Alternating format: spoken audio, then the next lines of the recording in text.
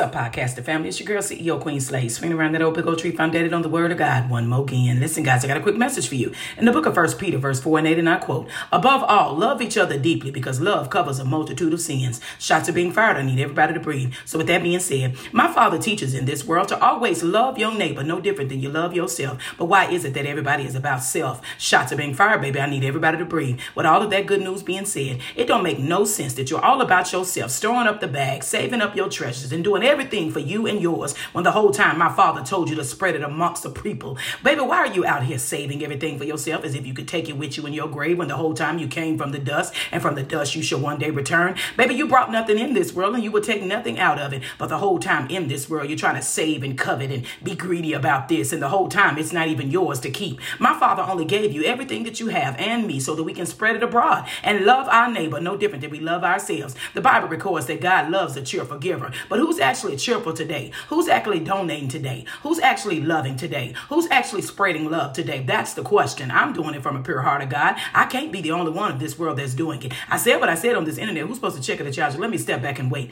Now one of you, because I'm taught by Jesus Christ, baby. I'm fired up for the gospel. You want all this pressure and smoke? I doubt it, baby. Come see me and I'm out.